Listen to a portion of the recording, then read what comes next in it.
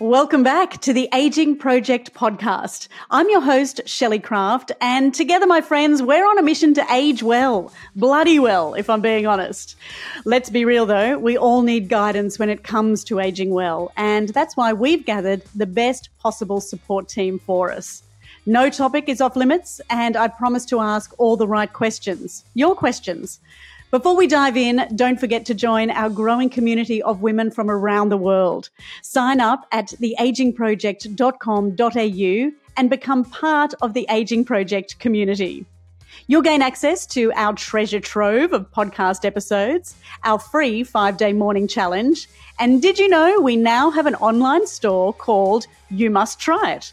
It includes products we've discovered from our podcast guests and community. Think low-tox skincare, low-tox makeup, supplements, and more. You'll only find products we've tried, tested, and we love at youmusttryit.com. Are you ready to begin today's episode? Alrighty, let's do it. The meditation, the visualization, the going out into green open spaces, the exercise, the breath work. There is so much science, so much medicine, so much efficacy, and so few side effects, you know? Only good ones. Yeah, exactly, you know? And so that's why I'm a massive advocate of this.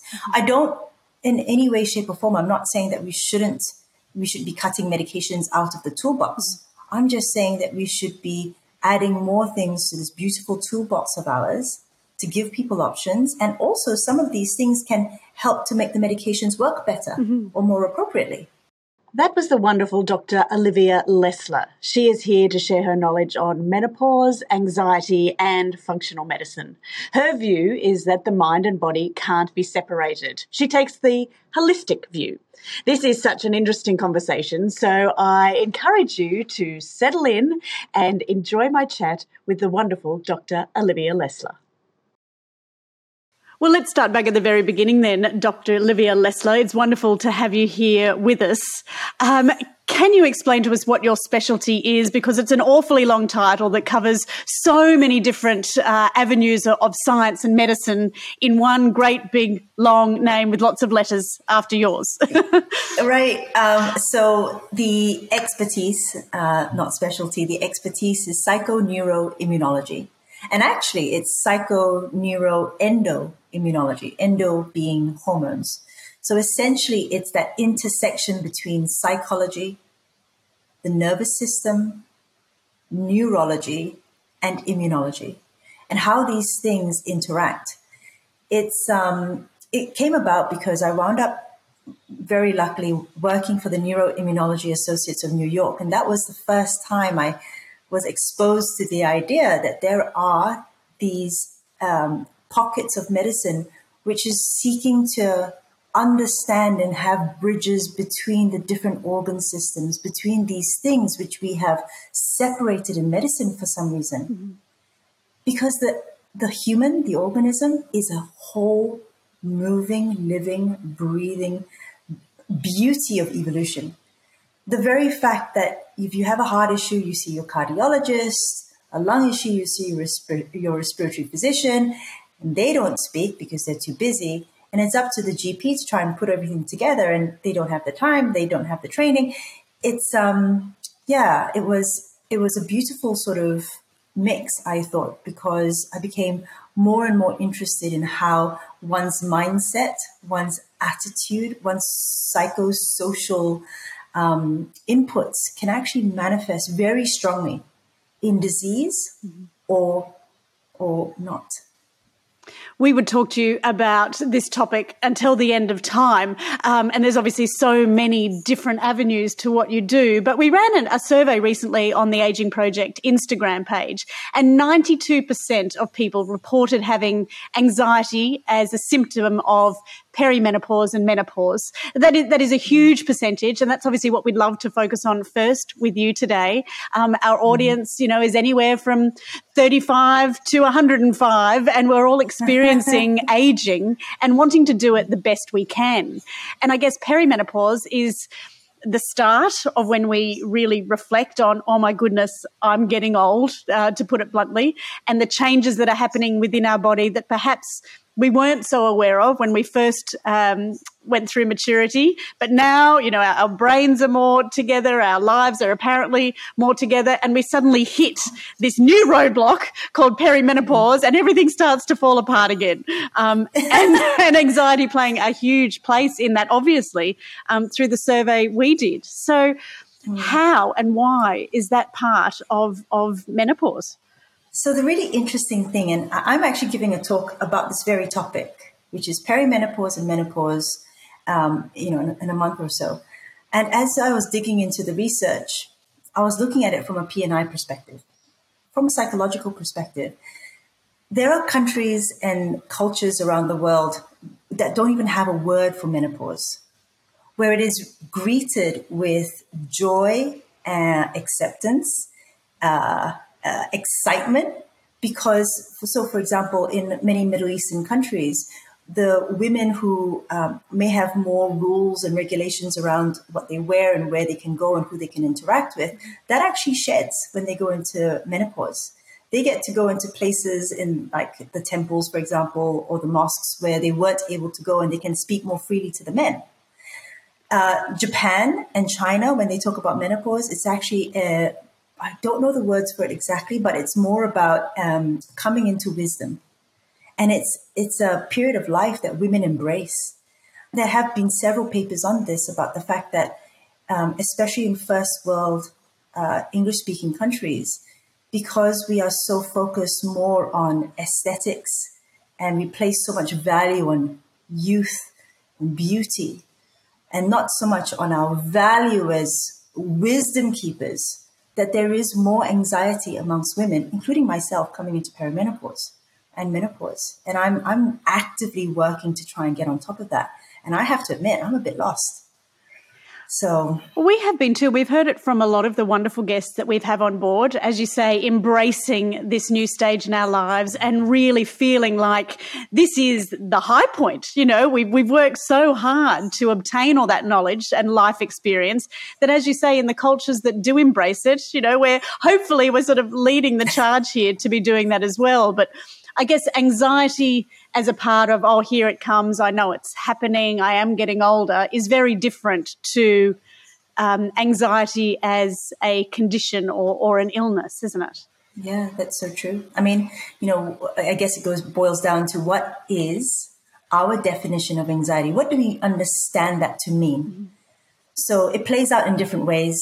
You'd speak to different types of fields of knowledge in university, and anxiety means different things. Mm-hmm. But generally speaking, we know that people who ruminate on the past and have many regrets, that is a different form of anxiety.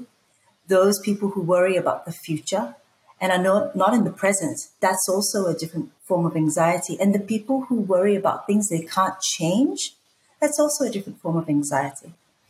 We have definitely had patients come through who have this just low-level sympathetic activation, that fight-flight kind of activation. They're always on edge, but they're not quite, it's nebulous idea about what they may be concerned about. Mm-hmm. So it's really important to try and figure out when patients come through, what are your anxieties about?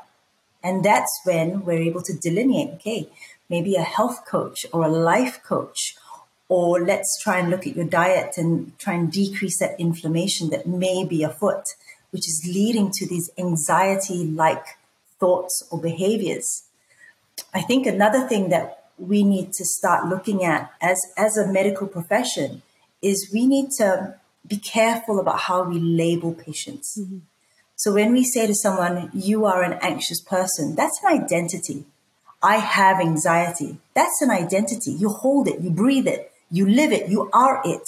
As opposed to, I have anxious thoughts right now, where you have control. You can do something about it. You are not the slave, you are the master. So there's anxiety, and especially at different parts of our lives, and we'll go back to the perimenopause, menopause thing. But anxiety in different parts of our lives, different stages, I think we need to talk about it with a little bit more nuance than we do now, because right now it's anxiety. And therefore, it seems as if it's, kind of a one treatment type of pathway that you go down, where actually some anxiety is important for us. We need to be able to mount that kind of sympathetic response, that fight-flight response when it's appropriate. If you can't, that's a problem, because you won't be running from the saber-toothed tiger when it's right here, right? So back to perimenopause, menopause. Look, there is no doubt that hormones changing, of course, is going to impact physiological changes in the body, which can lead to anxiety-like thoughts, behaviors, hot flashes, for example, right?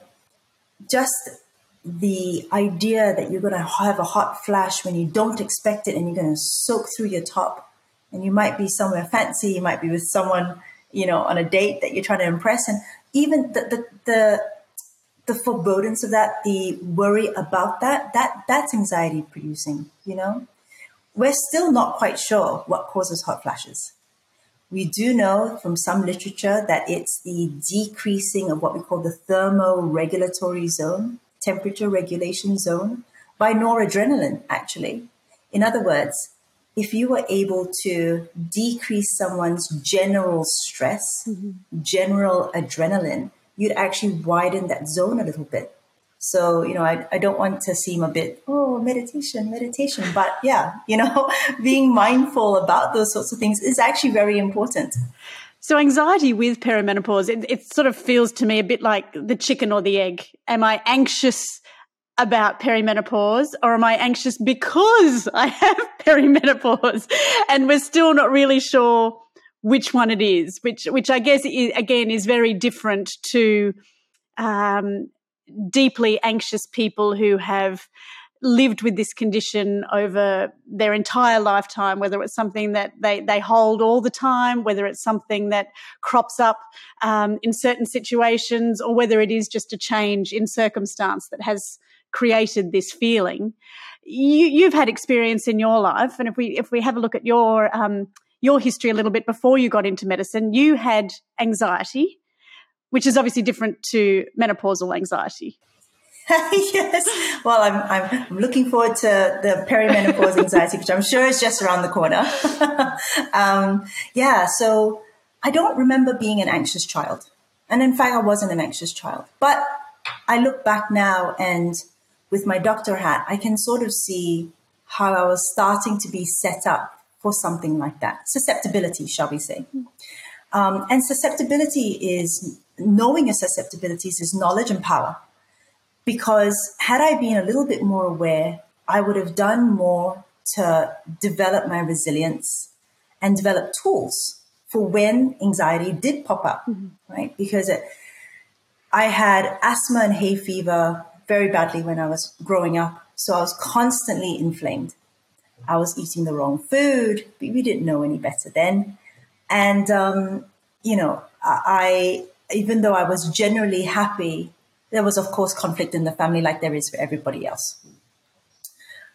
When it came time to, the first time I ever saw that my mental health had actually taken a bit of beating was when I started to work at a 24-hour restaurant, as a student, and I was doing the night shift. And I, of course, threw out my circadian rhythm. And I noticed that when I got home from work, I would have something to eat, watch TV, and then go to bed. And I couldn't get out of bed until I had to go to work. So and I remember saying to someone, I feel like I'm afraid, but I'm not sure what I'm afraid of. And it was not overtly anxiety, not overtly depression as we know it. But now I look back and I was the smiling depressive. I'd go to work and nobody knew that anything was wrong. But I would come home and I'd crawl into bed. And I just couldn't face it was a very weird time. And that's, now I have a massive interest in sleep and sleep medicine and how important that can be for mental health. To be frank with you, it's so important for any medical issues, for longevity, for wellness, for neurodegeneration, for neuropsych, for all chronic diseases. And there was issues happening as they do. They crop up: work, partnerships, family, school. And I realized that I just didn't have the resilience I needed, because at one point during a very stressful time at uni, I had a panic attack. And I didn't actually even know what was happening when I entered the panic attack. Mm-hmm. All I know is that I started sweating and I needed to expend energy, and I started running around the room. And luckily I was in a closed room with very good friends, but I started running around the room to expel this energy, and I tore off my top. I was so hot. And then I lay down under the table. Everything just felt like a buzzing sensation. And I had a tingling around my mouth and my fingertips, because my body had moved all the blood into, different areas. And after that, I went to see a psychologist, and then I went down that pathway of seeing a doctor and getting on medication. That was what was offered to me. And I just, it kind of blew over. I think I was on medication for about a week, 2 weeks. I didn't like the side effects. I stopped. I saw the psychologist for maybe a couple of months. She was nice enough, but I didn't, I didn't realize the value of the knowledge that she probably possessed, that I wanted to glean from her. It was, see a psychologist, but where's the drugs? That was what I was more interested in back then. Make this go away quickly. Make this go away quickly. Obviously there must be something important about that medication because it's prescribed by a doctor, and there's something wrong with my brain chemistry. Really the kind of message that's drummed into all of us. And there weren't any other options offered to me then.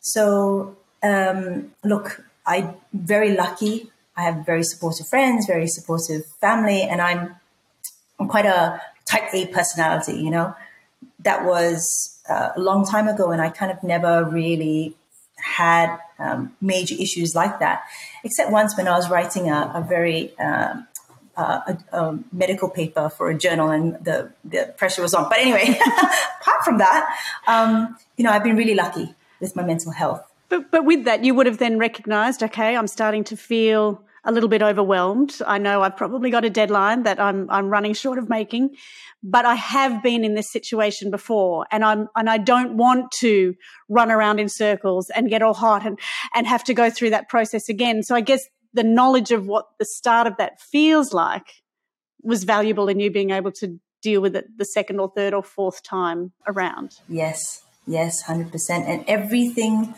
got so much better when I acknowledged and paid due respect for the many options that are available to us to deal with our anxiety or our frustration, our anger, that we all talk about it. We all know about it, but maybe it was just me, but it wasn't until maybe 3-4 years ago that I really thought, wow, look at the science behind all this.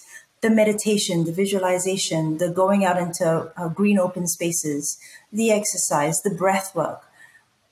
There is so much science, so much medicine, so much efficacy, and so few side effects, Only good ones. Exactly, And so that's why I'm a massive advocate of this. I don't, in any way, shape, or form, I'm not saying that we should be cutting medications out of the toolbox. I'm just saying that we should be adding more things to this beautiful toolbox of ours to give people options. And also some of these things can help to make the medications work better or more appropriately, So this is about education, choice, and information. That's it. And I think, we've often referred to these ideas as alternative medicines or alternative ideas, but I think that language needs to change a little bit too, doesn't it? To be supportive or functional is obviously one that we use a lot now, but it doesn't have to be one or the other. But as you say, in your magic toolbox, when you are dealing with stress, anxiety, panic attacks, overwhelm, it's nice to be able to reach into that bag, and not just for the medication, but for other things that we can take control of ourselves. And I've always found that even with, headache medication and things, I'm like, I know it's there. I know it will help straight away, but what is the underlying problem? Am I dehydrated? Am I tired? Is the light too bright? What is it that's given me this condition? And if, a headache pill is going to be the only thing that fixes it right now, but at least I've deconstructed it and thought about what it might possibly be beyond just that. Exactly. Because, we have symptoms because our body is trying to talk to us. What is the body trying to say? If we are constantly shutting the body up, at some point you may miss listening, you may miss the messages, you may miss being able to communicate with your body and really understand its inner workings.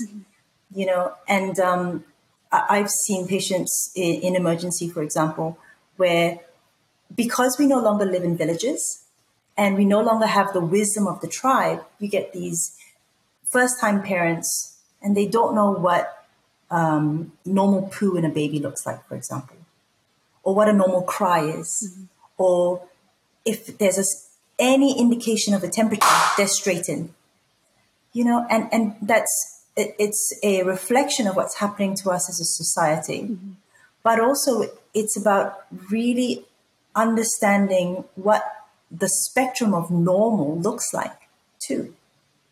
These messages that we're given, we need to start learning to decipher them more appropriately. A quick pause in today's episode to share some of my must-try products at youmusttryit.com. Through the Aging Project, I've learned managing stress is something to be intentional about, which is why over at youmusttryit.com, we've created a stress and sleep page with all of our favourite products. After today's episode, go check out the Shakti mat. This is an acupressure mat with over 6,000 spikes. Yes, I swear by it, as do so many of our customers. Even previous guest, Dr. Peter Wright from the Vera Wellness Clinic said, "I love this mat, Shelley. Thank you." It is my pleasure, Dr. Peter. To grab yours, just go to youmusttryit.com and type Shakti. That's SHAKTI. You'll also find essential oils, supplements, and organic teas, all designed to reduce stress and aid sleep. Trust me, all are a must try. Just go to youmusttryit.com for a 10% discount off your first order and to join our community. The good news is we also ship internationally. Yes, we do. Alrighty, back to the show. Where do you work? Where would we come across you on our medical journey? So I actually started to get into psychoneuroimmunology because I just realized you cannot separate the body from the mind. Right.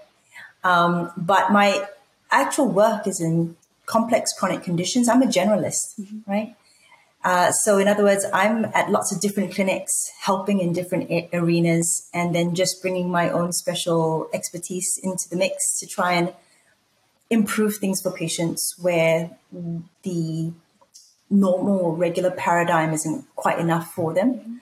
So in Sydney, I work at Singulum Health, which is a brain optimization center.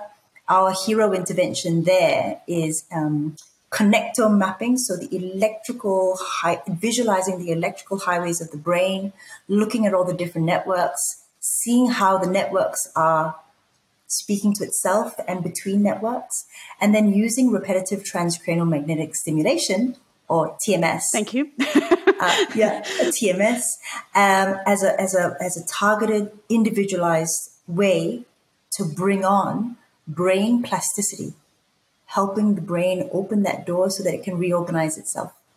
And then we adjunct that with other modalities that also help with neuroplasticity. So diets, for example, like the ketogenic diet or the autoimmune protocol, some supplements like magnesium, photobiomodulation, which is light therapy, hyperbaric oxygen. I mean, a whole bunch of things that we do there. And in Queensland, I work with an immunologist allergist with his complex patients In LA, I work with a concierge medical practice. So we work with a small group of patients where we are their private doctor from start to finish. And in London, I work with a longevity practice there.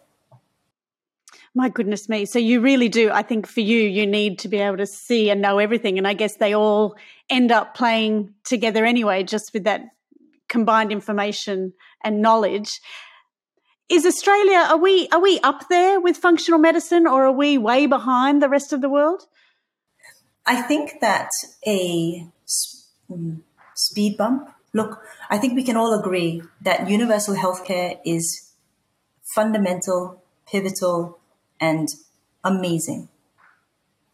In this day and age, with the rise of very complex conditions which span many different organ systems, and clearly this strategy that we have of band-aiding the symptoms is not quite cutting the mustard with these patients. Mm-hmm. Universal healthcare is actually possibly part of that road bump for functional medicine, holistic medicine, looking at the patient and appreciating the patient as a whole. Mm-hmm. Our research in Australia is second to none. There is a bit of a chasm between research and translatable clinical practice.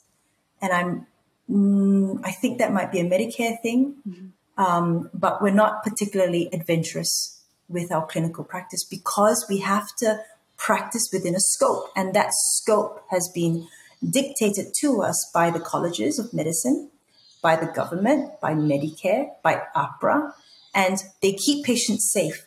Absolutely. But they also blunt innovation. Mm-hmm.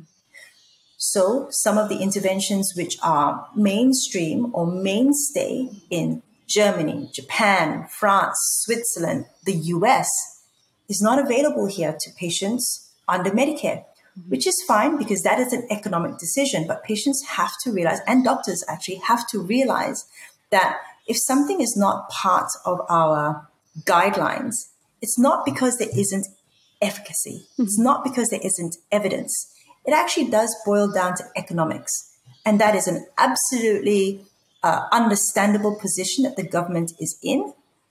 But don't kid yourself that there's nothing beneficial about hyperbaric oxygen just because the government won't pay for it. Mm-hmm. The government doesn't pay for dental treatments for adults, generally speaking. That doesn't mean that you shouldn't be seeing your dentist twice a year. So we are behind the world in functional medicine generally. There's small pockets mm-hmm. of very amazing practitioners here in Australia, definitely, but generally we're behind. So when it comes to, I guess, mental wellness, that's not an ER situation, that's not, a shark bite, it's not a snake, it's something that we just... You're so Aussie. Shark bites, snakes, spiders, crikey! It's our international audience. I'm sorry if that has effect on tourism, but, they're the only reasons that I would go to the hospital ER. I wouldn't go there for a panic attack, and I wouldn't go there for something that just didn't feel right. I would go there if I was bleeding out. That is why I would use an emergency centre. Whenever we saw a farmer come through or someone who lived in, rurally, a lot of the time they'd have an arm hanging off. But it happened about 2 days ago, and they only came in because their wife forced them. Well, that is very Aussie. That is very Aussie. I'm just going to glue it back on. It'll be fine. It'll be right. But for those sort of, I guess, deeper seated, and this is where the neuroimmunology must come into it. If our brain was healthy, would we suffer from those things? And I know that's a massive generalization. And I guess what I'm trying to say, if we were eating, exercising, our circadian rhythm was in track, we had our melatonin levels sorted, if we were actually living the perfect life, would we still have issues like anxiety and panic attacks, and that fight or flight system would be regulated, but our stress levels would be lower? Would we still get sick? So I don't think so. I don't think so. I think that, of course, look, before the advent of modern medicine, the reason why lifespans were, and this is debatable, right? But my understanding is that lifespans were shorter for sure, but that's because people died of acute issues. Falling out of trees and getting infections and not having antibiotics Shark and attacks, life-saving surgeries. snake bites. Shark attacks, snake bites, spider bites, crikey, right?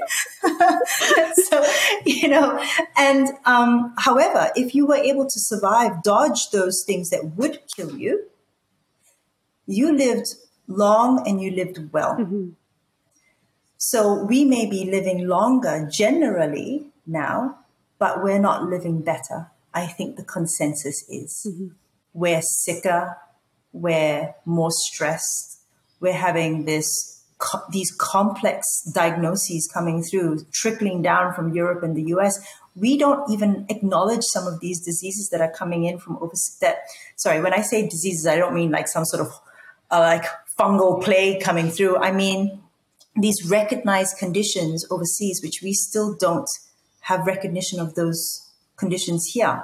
So, for example, TILT, toxicant-induced loss of tolerance. This is a condition whereby someone who is acutely exposed to pesticides, herbicides, some sort of chemical, then obviously has that reaction that we would expect, but they never they don't bounce back like we think that they should. And the immune system just gets a bit funny. Now, we can do something about it, but TILT isn't even acknowledged here in Australia yet as being a problem, whereas there is a whole university department dedicated to TILT in the US at San Antonio University. Anyway, I digress. No, so that's not, I mean, obviously we're learning organic fruit and veg is the better way to go because it hasn't been modified, it hasn't been sprayed, none of those things happen. You're not really talking about, and I guess it does build up, doesn't it? If you're eating the skin of fruit every day and vegetables that has been sprayed, you could have a build-up of toxins within your body, and we've discussed that with other guests over time. But if it's someone working in that industry that is highly exposed, obviously their levels of toxicity are going to be much, much more than the average person eating apples at home. All right. Yes, absolutely. So this is a very big exposure in a very short period of time, which actually last year, the year before, a patient came through and the immunologist and I actually were able to work on him and diagnose this condition. Amazing. So you were saying about the fact that, if we were living the perfect life, would we be getting sick? And I think generally speaking, when we're talking about the sickness that we're talking about, that chronic illnesses, the cardiovascular stuff and the diabetes, then no, really. I mean, or rather, at least, let's be fair, it would be very, very much depleted, right? I mean, there would be much fewer people who'd be unwell with these sorts of things. I think I wanted to maybe go back, if that's okay with you, to talk about the evolutionary reason why we even have a response like an anxiety response or a depression response, right? There is an evolutionary purpose to it, and it's beautiful. We've hijacked it with the nonsense that we put in our bodies, in our air, and in our food, in our water, and expose ourselves to on TV and social media. The reason why we have anxiety responses, or let's just put it the way it, from a physiological point of view, a sympathetic response, is so that we're able to mount an appropriate reaction to a threat. Real or perceived, doesn't matter. And that's an important point for us to discuss later, because perception of threat is also going to ignite the same biochemical responses, cortisol, adrenaline. So it can be a real threat, car crash. It can be a little threat. Well, it's not really a threat, but it can be a little annoyance, like losing your car keys and being late for work. You are still going to be producing the same chemicals, albeit at different levels.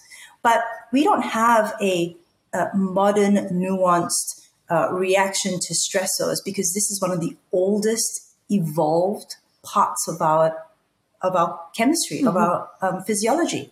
So it's the same chemicals. So your more sort of, let's just say, ancient brain, for want of a better word, is going to go, oh my God, what's happening? Should we hunker down? Should we run? Should we fight? I mean, those are the same things that it's going to go through that part of the brain every single time that you spit out adrenaline or cortisol. Mm-hmm. And the amount that you spit out is obviously going to inform the decisions it makes, but also the duration that you're carrying this cortisol load, this adrenaline load.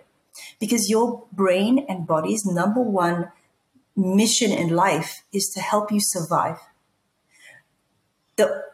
It would prefer if it didn't have to keep running and fighting. So sometimes when it's just so weary of the constant fighting and running, it would rather get you in the cave. And it's not quite sure what the threat is, because from an evolutionary perspective, the threats are famine, winter, plague, and predator. Mm-hmm. And the best place for you is in the cave, where you're not going to be able to, if this is some sort of plague, you're not going to be able to give it to the rest of the village. If it's in the village, they're not going to give it to you.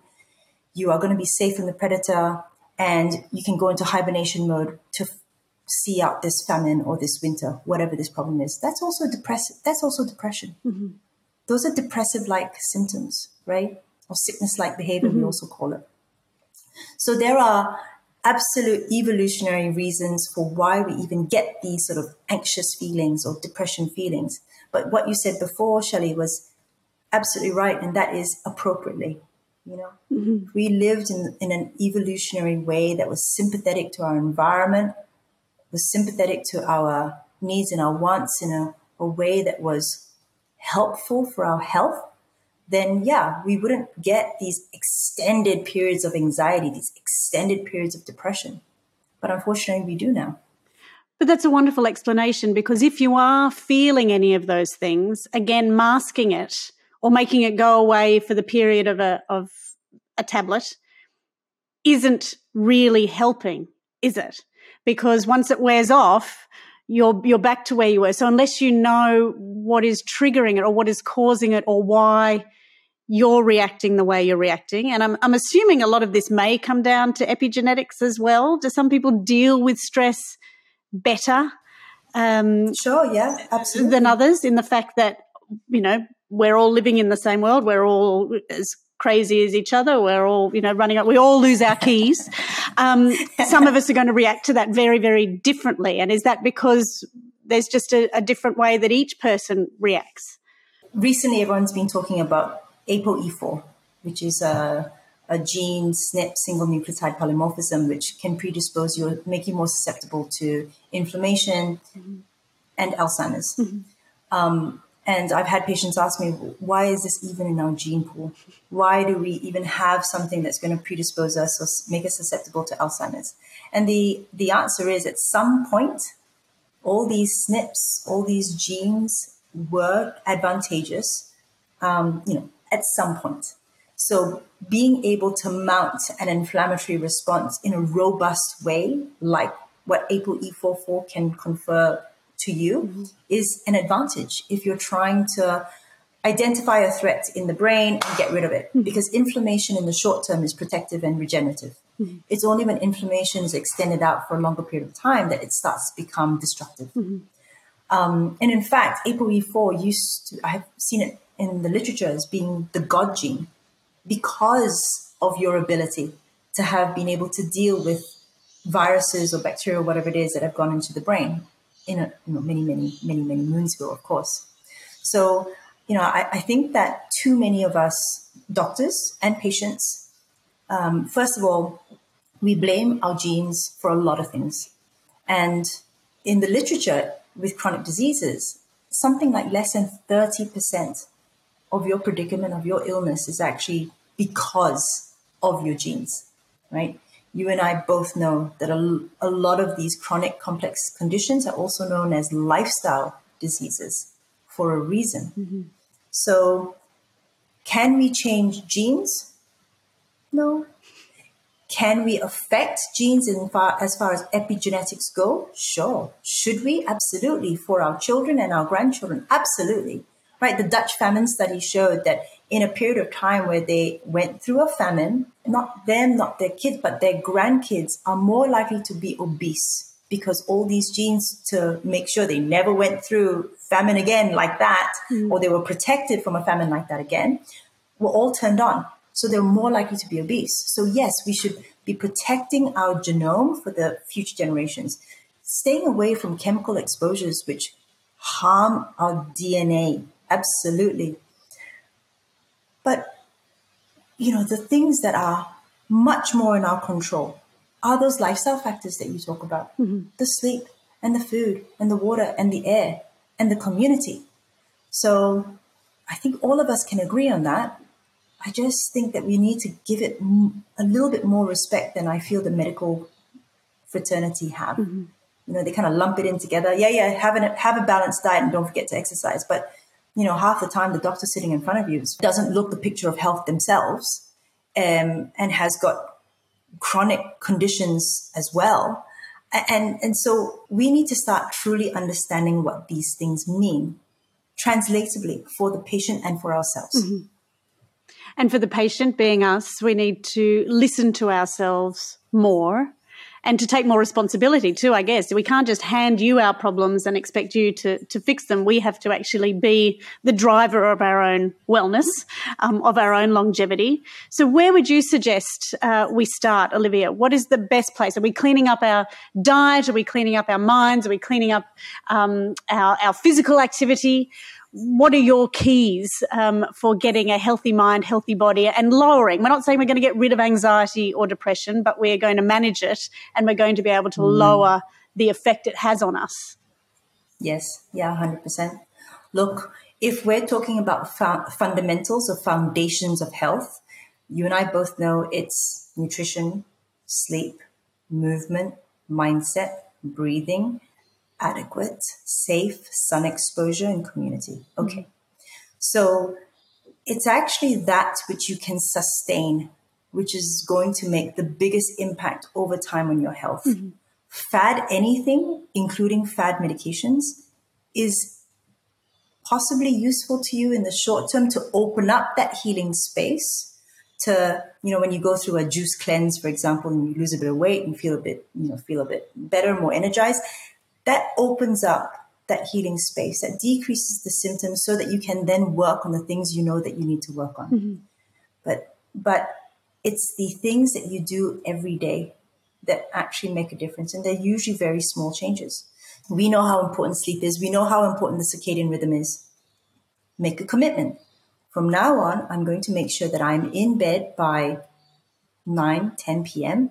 and that I'm going to get up without my alarm clock. If you can try, at 7 or 6 or whatever it is that works for you, And if you can't quite manage it, that's okay. Whatever you can do is going to be enough for you at that stage. Then you push it back 15 minutes here, buy another half an hour there, a little bit more 15 minutes there. You do all your prepping the day before instead of running around that morning. There are so many little things that we should be doing that we can do that is feasible, that is manageable and attainable. So that's the sleep part, making sure that at night you don't have bright white lights on because that is going to affect your sleep. Change the light bulbs.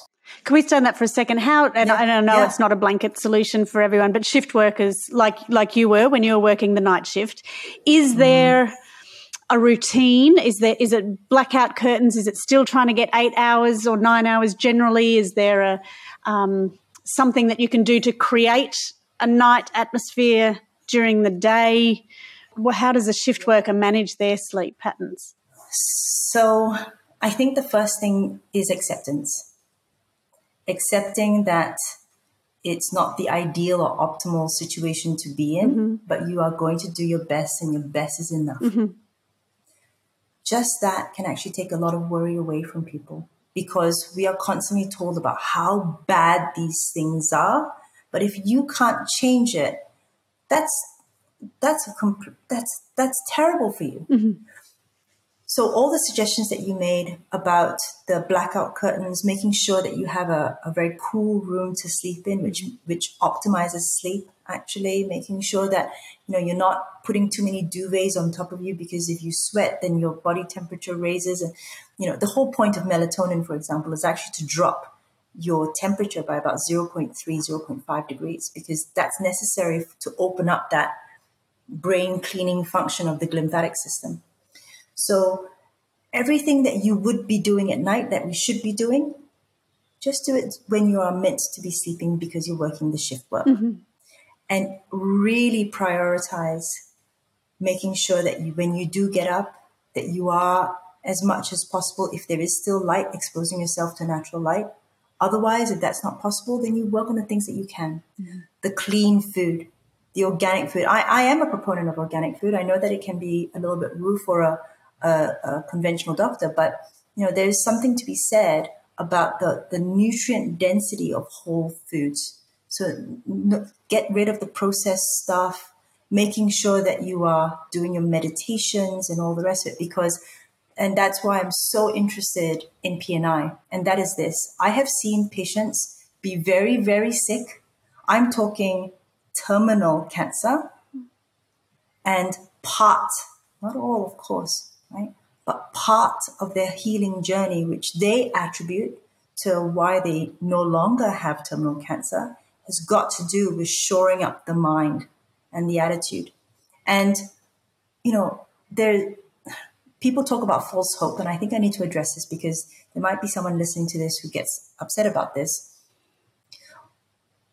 For me, hope is just the absence of despair. So if you have a very terrible diagnosis, shoring up your mindset and your heart and spiritual aspects to your life is going to be helpful for you one way or the other. But yeah, so, I think that even though shift workers are going to be at a bit of a disadvantage, obviously, because of the circadian rhythm, making sure that they optimize everything else is going to be a really good buffer. And positive attitude, as you say, going into it. Okay, this is the situation I'm in. Don't look at it as a bad thing because you've got a job and you're working, which is awesome. Right. You've just got to manage the sleep side of it. You mentioned food. There's obviously things we need to cut out, processed foods. Something we've spoken a lot about here is oils, seed oils, anything that's in a can, basically. Yes. Anything that's in a clear bottle, because these oils oxidize very quickly. So anything in a clear bottle, because it's going to be exposed to light, is going to oxidize it a little bit more quickly. It's going to break bonds and stuff. Anything that's, look, you've got it down pat. I'm sure you've had amazing guests, but seed oils are definitely out. And in fact, even good oils like olive oil or, some people count coconut oil as being beneficial. I do. Not everybody does. I know that. Animal fats like ghee or lard. I know some people don't count those, but I do. Just also making sure that those aren't oxidized. You have to be careful with your oils. Have you heard the news? Our sister platform, You Must Try It, now offers one-on-one health coaching via Zoom with our team of qualified experts. Our store exists to offer you more than our tried and tested products. We want you to age well, and at the foundation of that is your health. Let me share Lou's feedback, one of our recent customers. She wrote, "I still can't believe how much we got through in an hour. I was offered the most detailed personal advice I've ever had. I've been talking to all my friends about their health coaching sessions and my experience. The friends that have already had their session couldn't be happier. Thank you, Lou." So if you're struggling with a health issue, perhaps a gut, a thyroid, weight, energy, or sleep issue, or maybe like Lou, you just want to optimize your health, our You Must Try It team of qualified health coaches would love to help you.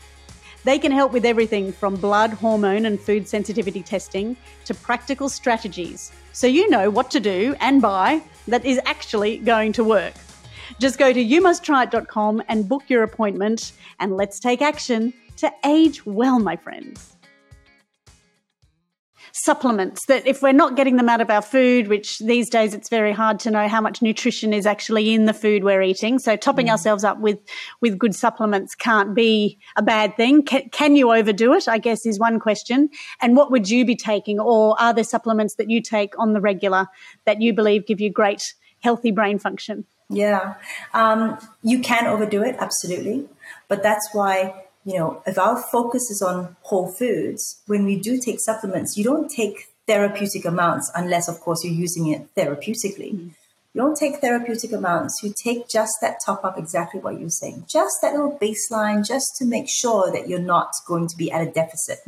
Because like you said, if you're looking at an apple, organic or otherwise, you have no idea what's in it. Organic simply means there isn't that, or hopefully, isn't that additive of herbicides or pesticides. But the quality of the fruit and the veg is still going to be determined by the soil. And we know we have issues with that worldwide. So focus on whole foods. Said about that, can you overdo it on supplements? Yes, you can. When you're doing supplementation therapeutically, you have to treat it like a medication. You have to be able to monitor yourself. You have to be doing it with someone who knows what they're doing because, and this is what grinds my gears about therapeutically using supplementation. Many practitioners, doctors, because they don't have an intrinsic respect for vitamins and minerals, it's a bit like, oh yeah, you take your zinc, whatever, 10, 25 milligrams. Whatever. But there is a nuance to all of this. One, first of all, you can't actually absorb more than 10 milligrams of zinc in any one sitting because your receptors tap out. Two is that there are different preparations of zinc. It's zinc orotate, zinc picolinate, blah, blah, blah. What do those things mean? How does it affect its bioavailability? Three, what is your end goal? When you micromanage the micronutrients, you're going to run into problems. Doctors who know also do. Right? Because when you're playing around with zinc, you're not just playing around with zinc. You're playing around with its ratio with copper. When you're playing around with magnesium, you're playing around with its ratio with calcium. When you're playing around with magnesium, you're also determining how well that you use your vitamin D. So it's really complex. So that's therapeutic, and we're not talking therapeutic. We're talking day-to-day stuff. Okay, so my big ones that I take on a regular basis, and I actually use the pulse method. So the pulse method means I don't take something every day. Unless there's something going on. But I will get it in if I'm traveling, if I know that my diet hasn't been amazing, if I've had a glass of wine, if I'm a bit more stressed than I normally am, and so on and so forth. And so it's a little bit about trying to read your body. Right. Vitamin C is a big one for me because just looking at, even if there was an amazing amount of vitamin C in our whole fruits and veg, the very fact that vitamin C is an antioxidant, and when you remove the when you remove the vegetable or the fruit from its roots or from the tree, it starts to oxidize and chews through the antioxidant capacity. That's the whole point of it being there. So by the time the apple is picked, transported, gets to Woolies and sits under fluorescent light, which also damages the cells, by the way, there's not very much in it, even if it's organic. So I take vitamin C, B vitamins, because especially these things are all water soluble, so they're not stored in your fats. I take magnesium because there definitely is a big deficit of magnesium. I have these supplements which actually come in the form of foods. So I'll take a teaspoon of fish roe every day for my omega-3 fatty acids. I will take 80 grams of organic beef liver 3 times a week or so, but that's because I'm looking for my vitamin A, my E, and my K2. And I take 1 to 2 Brazil nuts a day for my selenium. I will also, if I'm out, I will always order oysters. Even if I'm not having a seafood meal, I will have 1, maybe 2 oysters every time I'm out for my zinc, my B12, and my copper. What a great tip. Yeah, so that's my little routine. Well, that's great. And that obviously all of those things play to healthy mind, healthy body. You've mentioned meditation a couple of times today. Do you have a daily practice? Do you practice twice a day? Is there a special type of meditation that you enjoy most? Yeah. So I do guided meditation, mostly because I use the Calm app, by the way.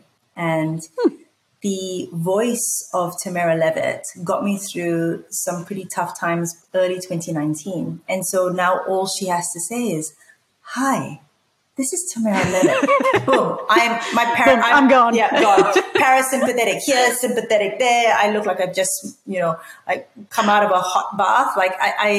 So it's very Pavlovian for me now. But Fantastic. So I've stuck to that. I've stuck to the Calm app. I've stuck to guided meditation with that.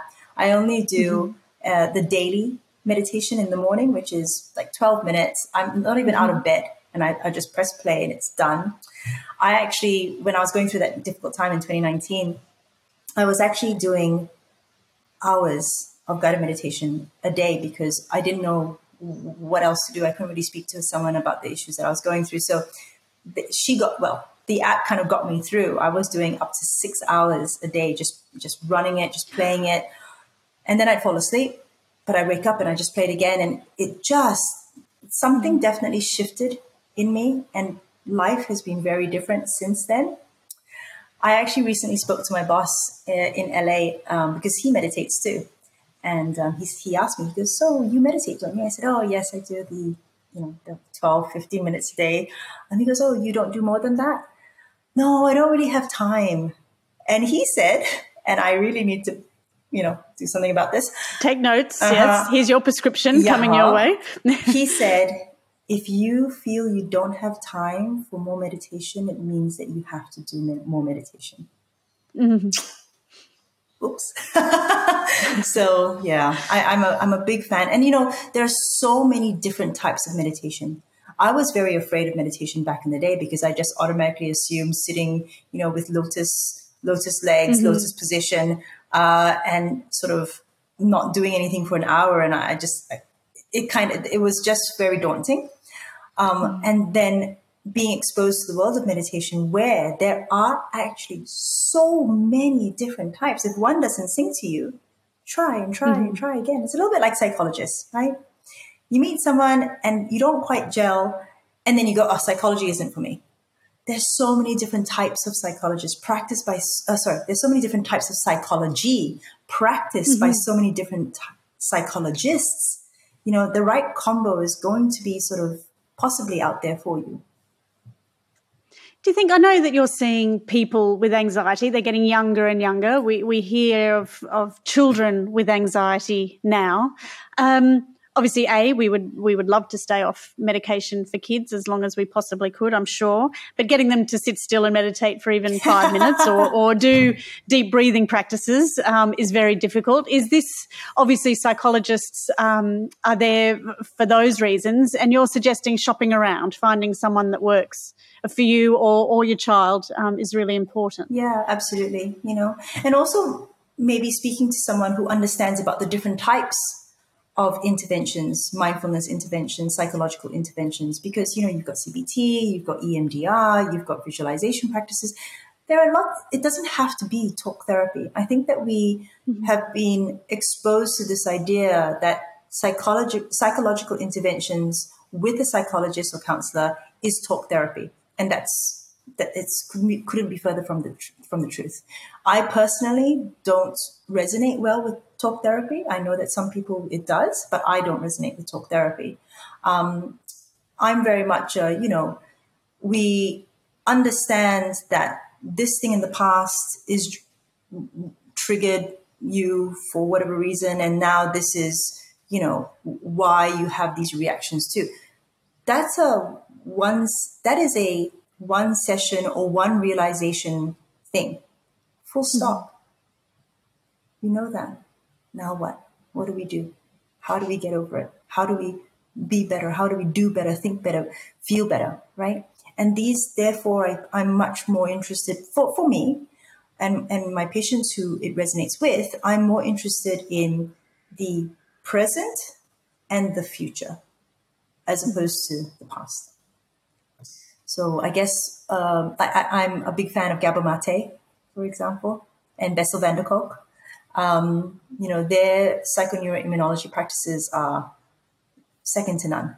And I hope to be able to even come close just a little bit to the kind of work that they're doing, where they're able to affect so many people's lives by helping patients reframe. So all of the things that we've spoken about today are obviously great things to put into play for that perimenopause anxiety that we're feeling, not the chronic or complex conditions, but those everyday feeling completely out of control, the stress that comes with it. So obviously healthy diet, good sleep, getting rest and exercise are going to help. There is no doubt they are going to help with those anxious feelings. That's right. There is no doubt. The literature is very clear that they are immensely beneficial for patients, and that there are no or little side effects to them, and therefore they really should form the foundation of our practice when it comes to approaching anxiety and depressive sentiments in patients, children or perimenopause, right? The fact that there is this ridiculous rise in anxiety in children means that we need to double down on these efforts where we are talking about these fundamentals of health. And giving them the skills that when they are going through menopause themselves, that they can look back on those times and go, I now have those things in my tool bag to help me through the tough times. Yeah, exactly. And there are always options. There is always hope. Always. And that can involve medications, but a lot of the time it's carving out a lifestyle that works for you and is going to really benefit you from a more spiritual and emotionally happy place. And I think, as you say, looking to those other cultures that do embrace this stage in our lives a little bit more than we do here in Western civilization, and maybe, take on board a lot of those ideas and philosophies, and just be who we are and be prepared and look forward to the next 50 odd years, because we're lucky to get there, aren't we? 50. Do you mean 60, Shelley? Come on. 60. I do, actually. I do.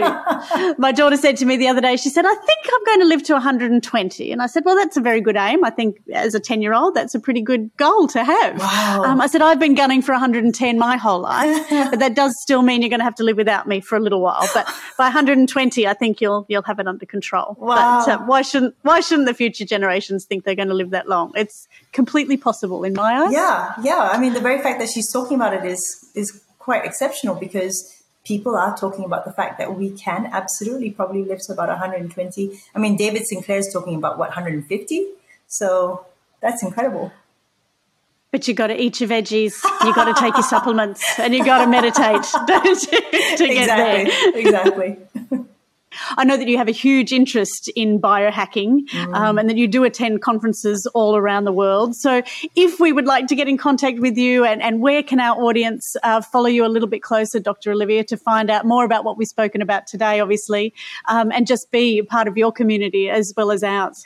Oh, thank you so much. So I'm on social media, most active, I suppose, on Instagram. Or trying to be, and that's at Dr. Olivia Lesslar, Lesslar. And in fact, that handle is across all social media platforms and LinkedIn as well. My website is the best place to be able to contact me and see where I'm going to be, which conferences I'm attending, so that patients or people are actually able to try and network with me. And it also shows you my current career appointments, the different positions I hold, like at university, for example, or wherever. And that's www.drolivialesslar.com. Perfect. Thank you so much. And thank you so much for your time today. This has been a wonderful conversation. You are a brilliant educator, and I'm sure we've all taken a lot away from today. We're going to set ourselves up better. We're going to breathe a little bit more, and we're just going to start asking more questions before we jump into the little bottle. No worries, Shelley. I hope you enjoyed listening to today's conversation with Dr. Olivia Lesslar. So many great ideas to percolate on there. The idea of mind-body being as one, that certainly resonates with me, and I do love the holistic approach. Lots of new therapies to explore there as well. If there was any supplements mentioned in today's conversation that you'd like to explore further, just head over to youmusttryit.com, and I know we have online health coaching there available as well. Feeling a little overwhelmed with your own mental health, please remember to reach out. There are so many great support systems available. Someone is always there to listen. And do remember that mental health is as important as gut health. And just like gut health, it needs daily attention. Thank you so much for tuning in. I'm Shelley Craft. Until next week, please take care of yourselves, and I'll speak to you soon. Bye. As always, the Aging Project podcast is for educational and entertainment purposes. Always seek medical advice from a qualified practitioner.